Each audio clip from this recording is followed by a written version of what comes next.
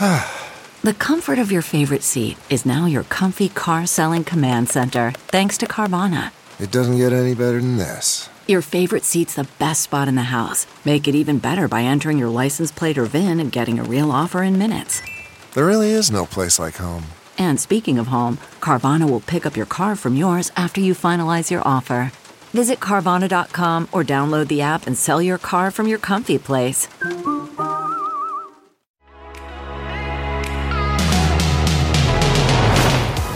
Hello and welcome to The Parting Shot, your dose of everything pop culture. I'm H. Alan Scott. Okay, before I tell you anything about the actor Josh Gad, let me first start by saying how incredibly nice he is. You see, a lot of times when I do an interview, it's a little awkward, and I get it. They rarely know who I am, and of course I know their work, but I don't actually know who they are. But every once in a while, I do an interview, and right from the beginning, it's like the conversation is with an old friend. Thinking back on past interviews, that happened with Jamie Lee Curtis, Tiffany Haddish, Kiki Kwan, Melissa McCarthy. Honestly, it doesn't happen all that often, but go back and listen to those interviews because they were great. Which is why today's chat with Josh Gad was so exciting, because it's that kind of interview. Now, if you aren't familiar with Josh Gad, that's okay, but let me tell you this. You know who he is, because if you didn't see him on Broadway in his star-making turn in the Book of Mormon, then you certainly heard his voice in Disney's Frozen. You know that song, Do You Wanna Build a Snowman? I don't know why I sang it like I was on Broadway. Well, it's about him. He's the snowman. Okay, well, his character is Olaf. And now I'm going to have Do You Want to Build a Snowman in my head all day. Oh, God. So yeah, you definitely know who Josh Gad is. Now, for a theater geek like myself, Josh Gad is royalty because his partnership with Andrew Reynolds in the Book of Mormon was legendary. We're talking the stuff of Broadway history. And that pairing goes down with some of the most iconic pairings in Broadway, like Nathan Lane and Matthew Broderick in The Producers. And I talked to Josh about the influence that The Producers had on him, and it's an amazing story. Or even, dare I say, Angela Lansbury and B. Arthur and Mame. I mean, I love them together. And Josh and Andrew are just the perfect pair together. And theater geeks like me are getting the one thing that we've been wishing for ever since the Book of Mormon. The two of them back on Broadway together. Right now on Broadway, you can see Josh and Andrew in Gutenberg the Musical. It's a super silly show that's about two guys who spend all their money to put on a show about Johann Gutenberg, you know, the one who invented the printing press. The kicker is they don't have much money and they don't know much about Johann Gutenberg. So over the course of the show, Josh and Andrew play every part wearing different hats to indicate the character they're playing. It's silly, it's absurd, it's everything you want to see in a musical with Josh Gad. And we talked about how nervous Josh was to do this show because it's his first time back on Broadway since the Book of Mormon. He told me he felt the pressure to pick the right show. Well, that anxiety paid off because Gutenberg the Musical is exactly the show Josh Gad needed to return to Broadway with. Now, before you listen to this chat, I need to set something up for you. I usually cut out the little small talk with someone I'm interviewing, you know, the things that happen at the beginning of the chat. But Josh and I bonded over Sean Hayes and his incredible and Tony-winning performance in Goodnight Oscar, and we had a love fest for Sean Hayes. And I really felt like you needed to hear it because I think more people need to have a love fest about Sean Hayes, and I know Josh agrees with me as well. So go on and grab a snack because I'll be right back with Josh Gad. CarMax is putting peace of mind back in car shopping by putting you in the driver's seat to find a ride that's right for you. Because at CarMax, we believe you shouldn't just settle for a car. You should love your car. That's why every car we sell is CarMax certified quality, so you can be sure with upfront pricing that's the same for every customer. So don't settle. Find love at first drive and start shopping now at CarMax.com. CarMax, the way car buying should be. Okay, picture this. It's Friday afternoon when a thought hits you.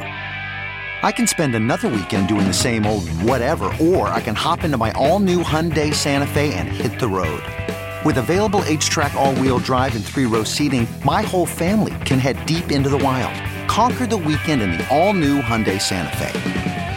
Visit HyundaiUSA.com or call 562-314-4603 for more details. Hyundai, there's joy in every journey. Hello. There we go. How are you? I'm well. How are you? I'm very jealous of your setup. You're like literally, it looks like we're getting ready to do like Smart List. I wish we were getting ready to do Smart List. I do love Sean. Oh my God, I love Sean so much. Sean is one of the nicest. I mean, I interview a lot of people, and this is not to put pressure on you, but one of the I'm gonna be a dick.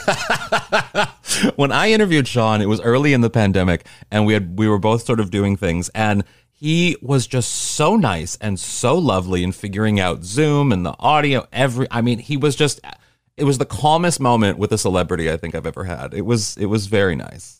And he happens to be just one of the most ridiculously talented human beings alive. I didn't know that he was like a concerto pianist. Yes. Yeah. Well, see, I did know that because I remember, this is the young gay boy in me. He did a film called Billy's Hollywood Screen Kiss, and I remember seeing it and becoming obsessed. I remember that. It was his first. I don't think I ever saw it, but I remember that movie coming out. It was a thing that was right before Will and Grace, and I remember being like, this guy is good. And I remember looking into him in like the 90s, so there was no like internet really. There was, but I couldn't like figure out how to research him, and I found out he was like a big time pianist. Remarkable. I know. It was so freaking mind blowing. Yeah. When he does Rhapsody in Blue, my jaw was just like on the floor. I was like, okay, yeah, all right. Totally. Well, we should make this interview completely about Sean Hayes, shouldn't we? I mean, should we? I think so. It feels unexpected in a really refreshing way. Well, the show is, I've spoken with Andrew about the show months ago, but before you guys even really started this run. And I've been excited about it ever since. I am a former, improver from New York. I loved everything about the sort of gestation of this show and how it came out of the People's Improv Theater, which is where I did a lot of my early stuff. And it's so exciting that it's finally on Broadway. How exciting is it for you? Well, it's exciting beyond measure for a number of reasons. First of all, it's my first time back on a Broadway stage in over a decade, since Book of Mormon.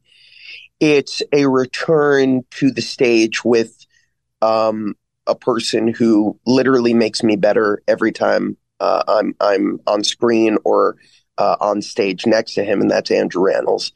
And it's a script that, for many reasons, kind of fell into my arms at a time in which I wasn't expecting, and had become a little cynical about like what was going to be the thing that brought me back to the stage. Because it wasn't for lack of trying. I just hadn't found the right thing to follow, Mormon. And I had looked into doing Funny Thing Happened on the Way to the Forum. I had looked at, and nothing felt entirely right. And then Alex Timbers, the brilliant director, calls me one day and he goes, look, I know we've been discussing form, but as we're dealing with sort of the rights issues on that, have you ever heard of Gutenberg the musical? And I said, no, I haven't. He goes, all right, there's a show that I directed off Broadway. It was one of the first shows I ever directed, 2006. I'd love for you to read it and listen to the music. And I was like, okay. What I didn't say to him is, I'm very skeptical of anything called the musical because it just feels slight and it feels like a little silly. Yeah. And it just doesn't feel like anchored in like a way that I sort of, want like scope and like, so I was very hesitant, and I was also like, it's off Broadway, and do I want to, do a show that's kind of already been out there? So I read the script with great skepticism, very glass half empty read of the script. And despite all of my initial protests, I was so floored by how effortlessly funny it was. And it also, even though it would go on a much longer journey to really come into the version that we've created now, its heart was immediately transparent. Like its heart was just in the right place. And I listened to the music sung brilliantly by the original stars, Mr. Fitzgerald and Seamus, and was just floored by how good the songs were. So I called Timbers back and I said, okay, I would pursue this at least to hear it out loud, but I would want to do it with only one person. And that's Andrew Rannells. And he said, well, I'm glad you said that because I sent the script to Andrew too. And I was like, you fucker. Of course you did. Playing both ends. Yep, yeah. Played us both. Yeah. So we get together with the creative team, Scott Brown, Anthony King, T.O., our music supervisor, and Alex. And over the course of a 5-day period, otherwise known as a week, we did this, workshop of it just for the 5 of us in a rehearsal space in Southern California. And we all just were like, this feels really right. Mm-hmm. I think let's take the next steps. Yeah. That was March of 2020. I was going to ask, literally I remember 2 days later, yeah, the world shut down. Yeah. So that put the pause button. And then it became out of sight, out of mind. Mm-hmm. Life caught up and sort of just forgot about it. And then late last year, Alex calls us up and goes, look, there's real interest in you guys doing this on Broadway. Mm-hmm. What are your thoughts? And I said, I kind of struggled with it because it's always going to mean a personal sacrifice of leaving my family. Mm-hmm. Because my girls are older now, they're in school. I don't want to disrupt their social lives. So I was like, well, it would have to be sort of a limited run, and it would have to be in a window where Andrew and I could realistically do it. Mm-hmm. And sort of completely understood. And they said, we can make that happen. We said, all right, let's do one more reading, see how it feels, and then go from there. So at this point, Bad Robot and J.J. Abrams had come aboard to produce. We went to their offices. We did, another version of it with music stands. And once again, it just jumped off the page. And we were like, yeah, we got to do this.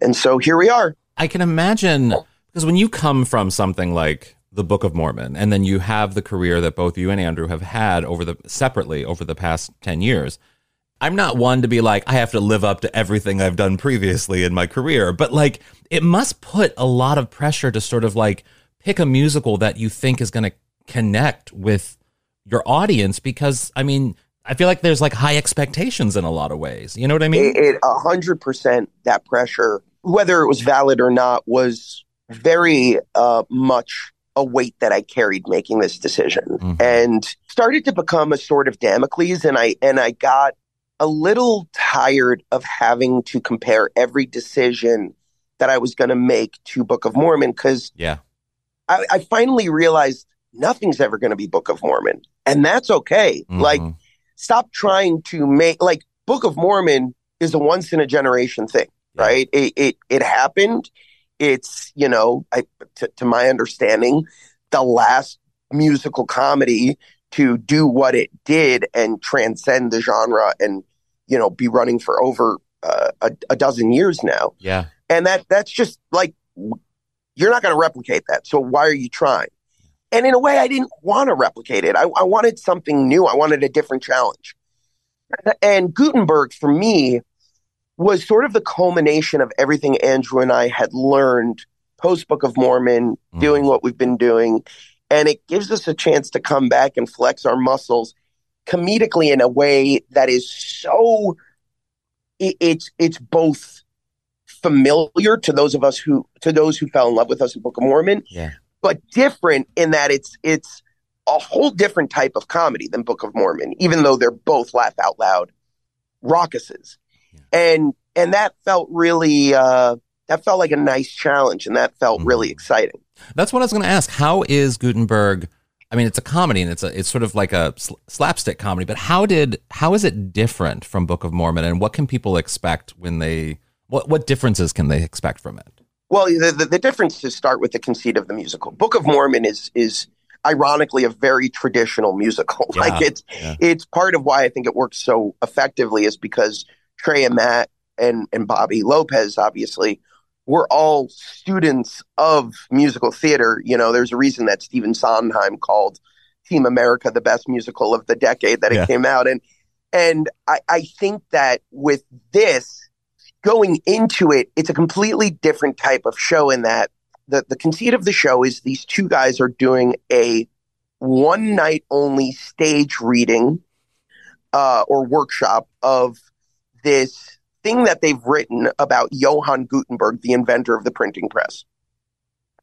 They've spent every last penny they both collectively have to rent the theater, buy some lights, and put on the show playing every single character themselves by using 120 hats to distinguish between each character. So right off the bat, you have this very sort of meta entry way into this that is fundamentally different than Book of Mormon, which sort of plays off the expectations of the tropes of those kind of buddy comedies and takes you on a journey that is Broadway adjacent. This is really like through the looking glass. This is like you are coming into it and the audience is watching these two guys who have no business being on stage, let alone doing this, suddenly do a show that literally could not possibly be dumber in that, like, it doesn't answer any factual questions about Johann Gutenberg, but you somehow fall in love with them, and therefore you fall in love with the version of the story they're telling. And, you know, the theme of the show is really dreams, right? It's about dreaming. There's a great song at the end of the show called We Eat Dreams that's really tender and very sweet. And the whole show is about, will these guys be able to see their dream to fruition? And at a certain point, you start the show. It's a very interesting case study where you watch everybody at the beginning of the show sort of leaning back in their seats, laughing, going, what the hell is this? To by the end of the show, leaning forward and sometimes tears in their eyes because they're so overwhelmed with musical. joy. That's the best type of musical. And that's the magic sauce of this. Yeah. It's a really beautiful and profound thing. That's wonderful. I mean, I live in LA now, but I miss that about going to New York musicals, is having that moment of like, what am I about to see? And then by the end, you're like, oh God, you know, it's such a wonderful. And this has that in spades. It really does. Oh, what was it about Bud that you responded to? And if you could tell me a little bit about your character too. Yeah. So originally, on day one, they posed a question to us, you know, which of you wants to be Bud? Which of you wants to be Doug? And a part of the decision-making came down to what characters does Bud get to play? What characters does Doug get to play? Yeah, of course. And, you know, I've often compared Andrew and my comedic stylings to an Uzi and a sniper rifle. Yeah. Me being the Uzi. And there's always collateral damage in our comedy either way. But I sort of felt like Bud offered more of that kind of, you know, scattered chaos that I sort of love to tap into. And what's so brilliant about Andrew is he's always the anchor. And it felt like he needed to anchor the show by playing Gutenberg.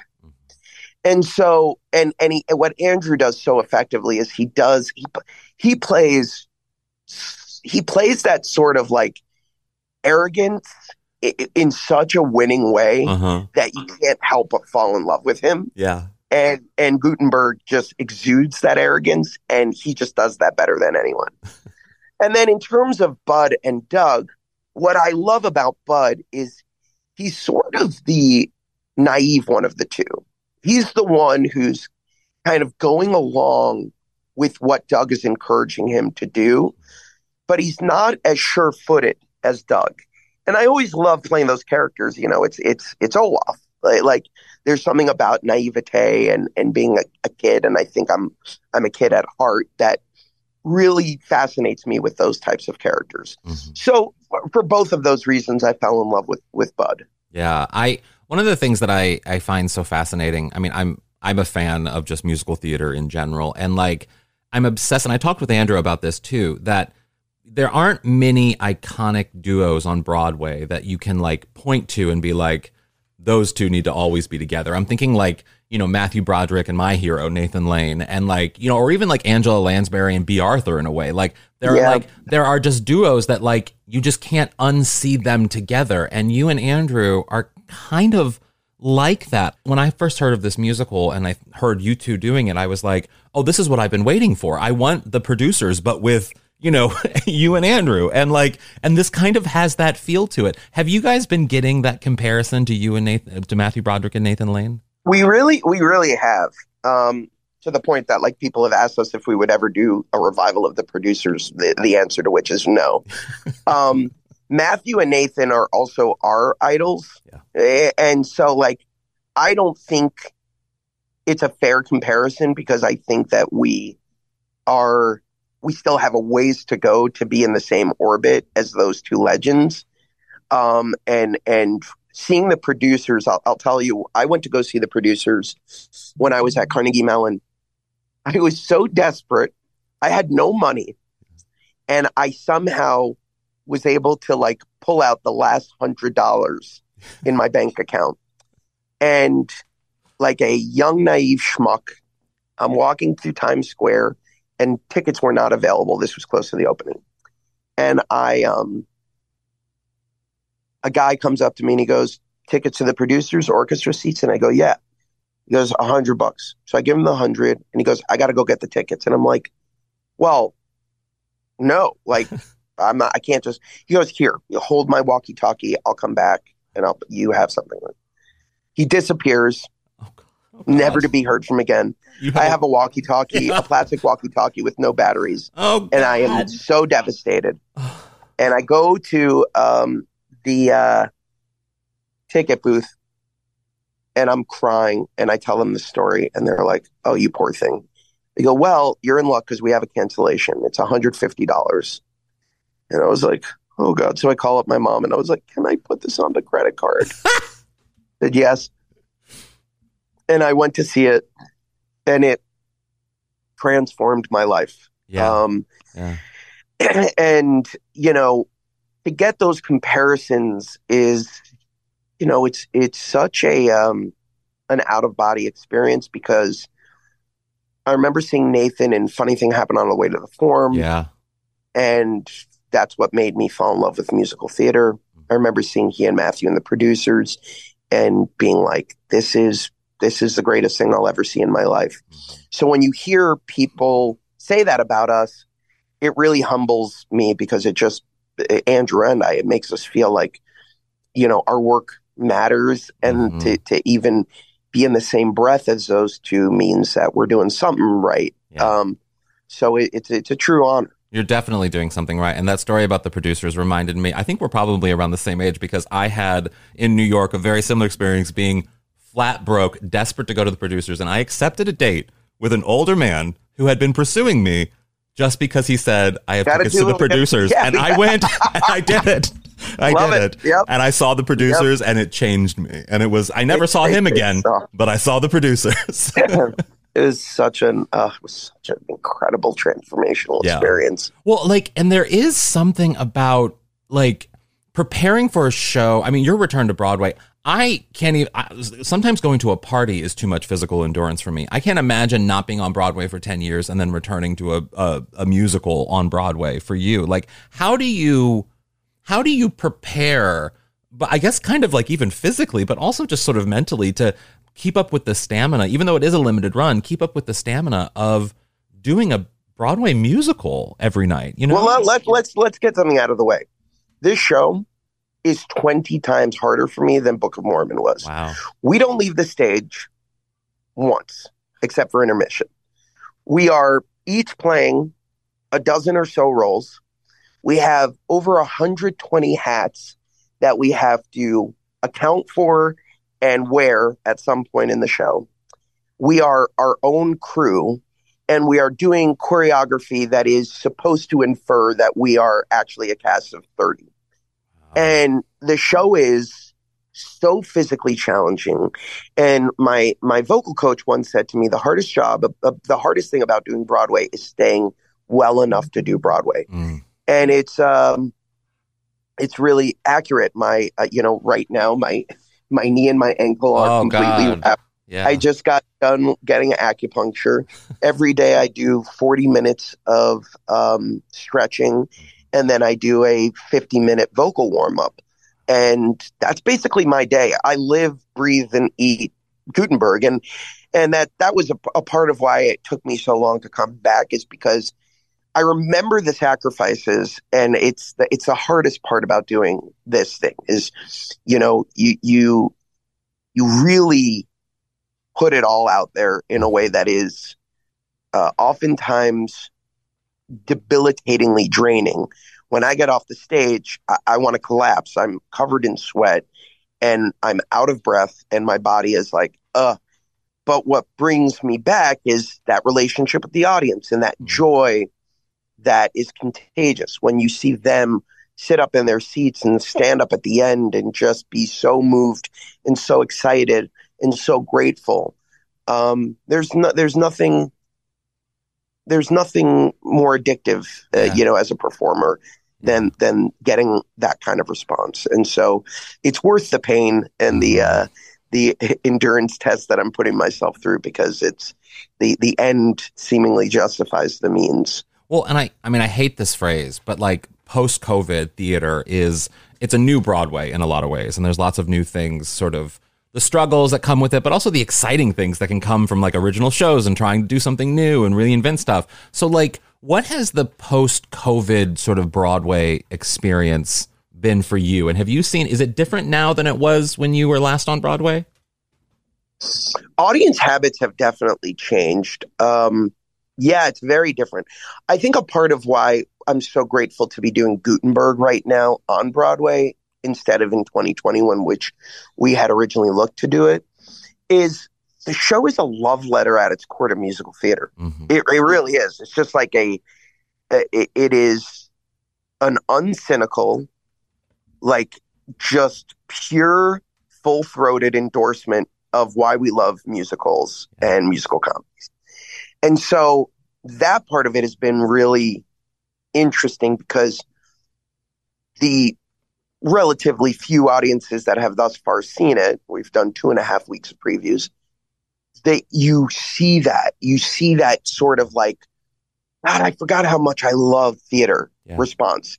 And that's been really beautiful to watch.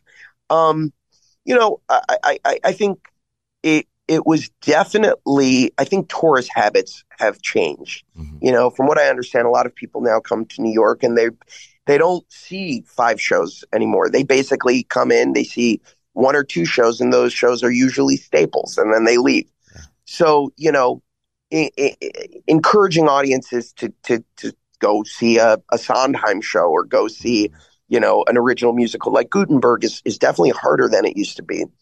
And, audiences are a little bit more loosey-goosey in terms of like etiquette. Like, it's been really funny. The other day, somebody in the front row literally rested their playbill on the stage where Andrew and I were dancing. And I was like, my God.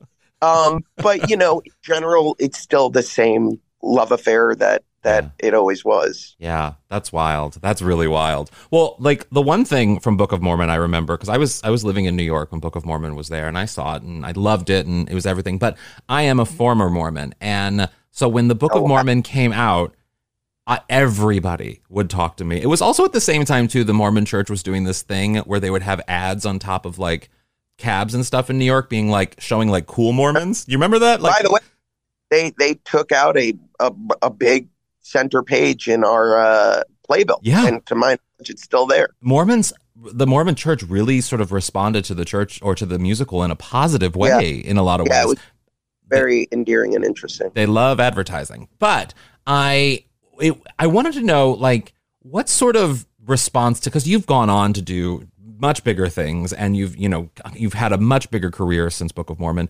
How do people still respond to you about Book of Mormon and talk with you about Book of Mormon? And what sort of responses do you get to this day? It's wild. I mean, there's an expectation that when you do a show, because of the virtue of just the numbers, right? Like, you can only get 1,200 people a night in that theater. So relatively speaking,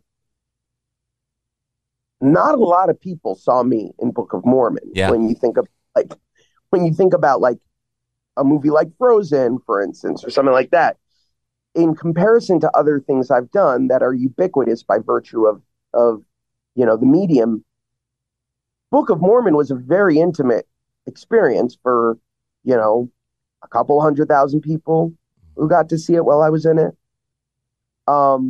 If that. And yet, not a day goes by where somebody doesn't come up to me and tell me how much that show and my performance meant to them. Mm-hmm. And that's wild.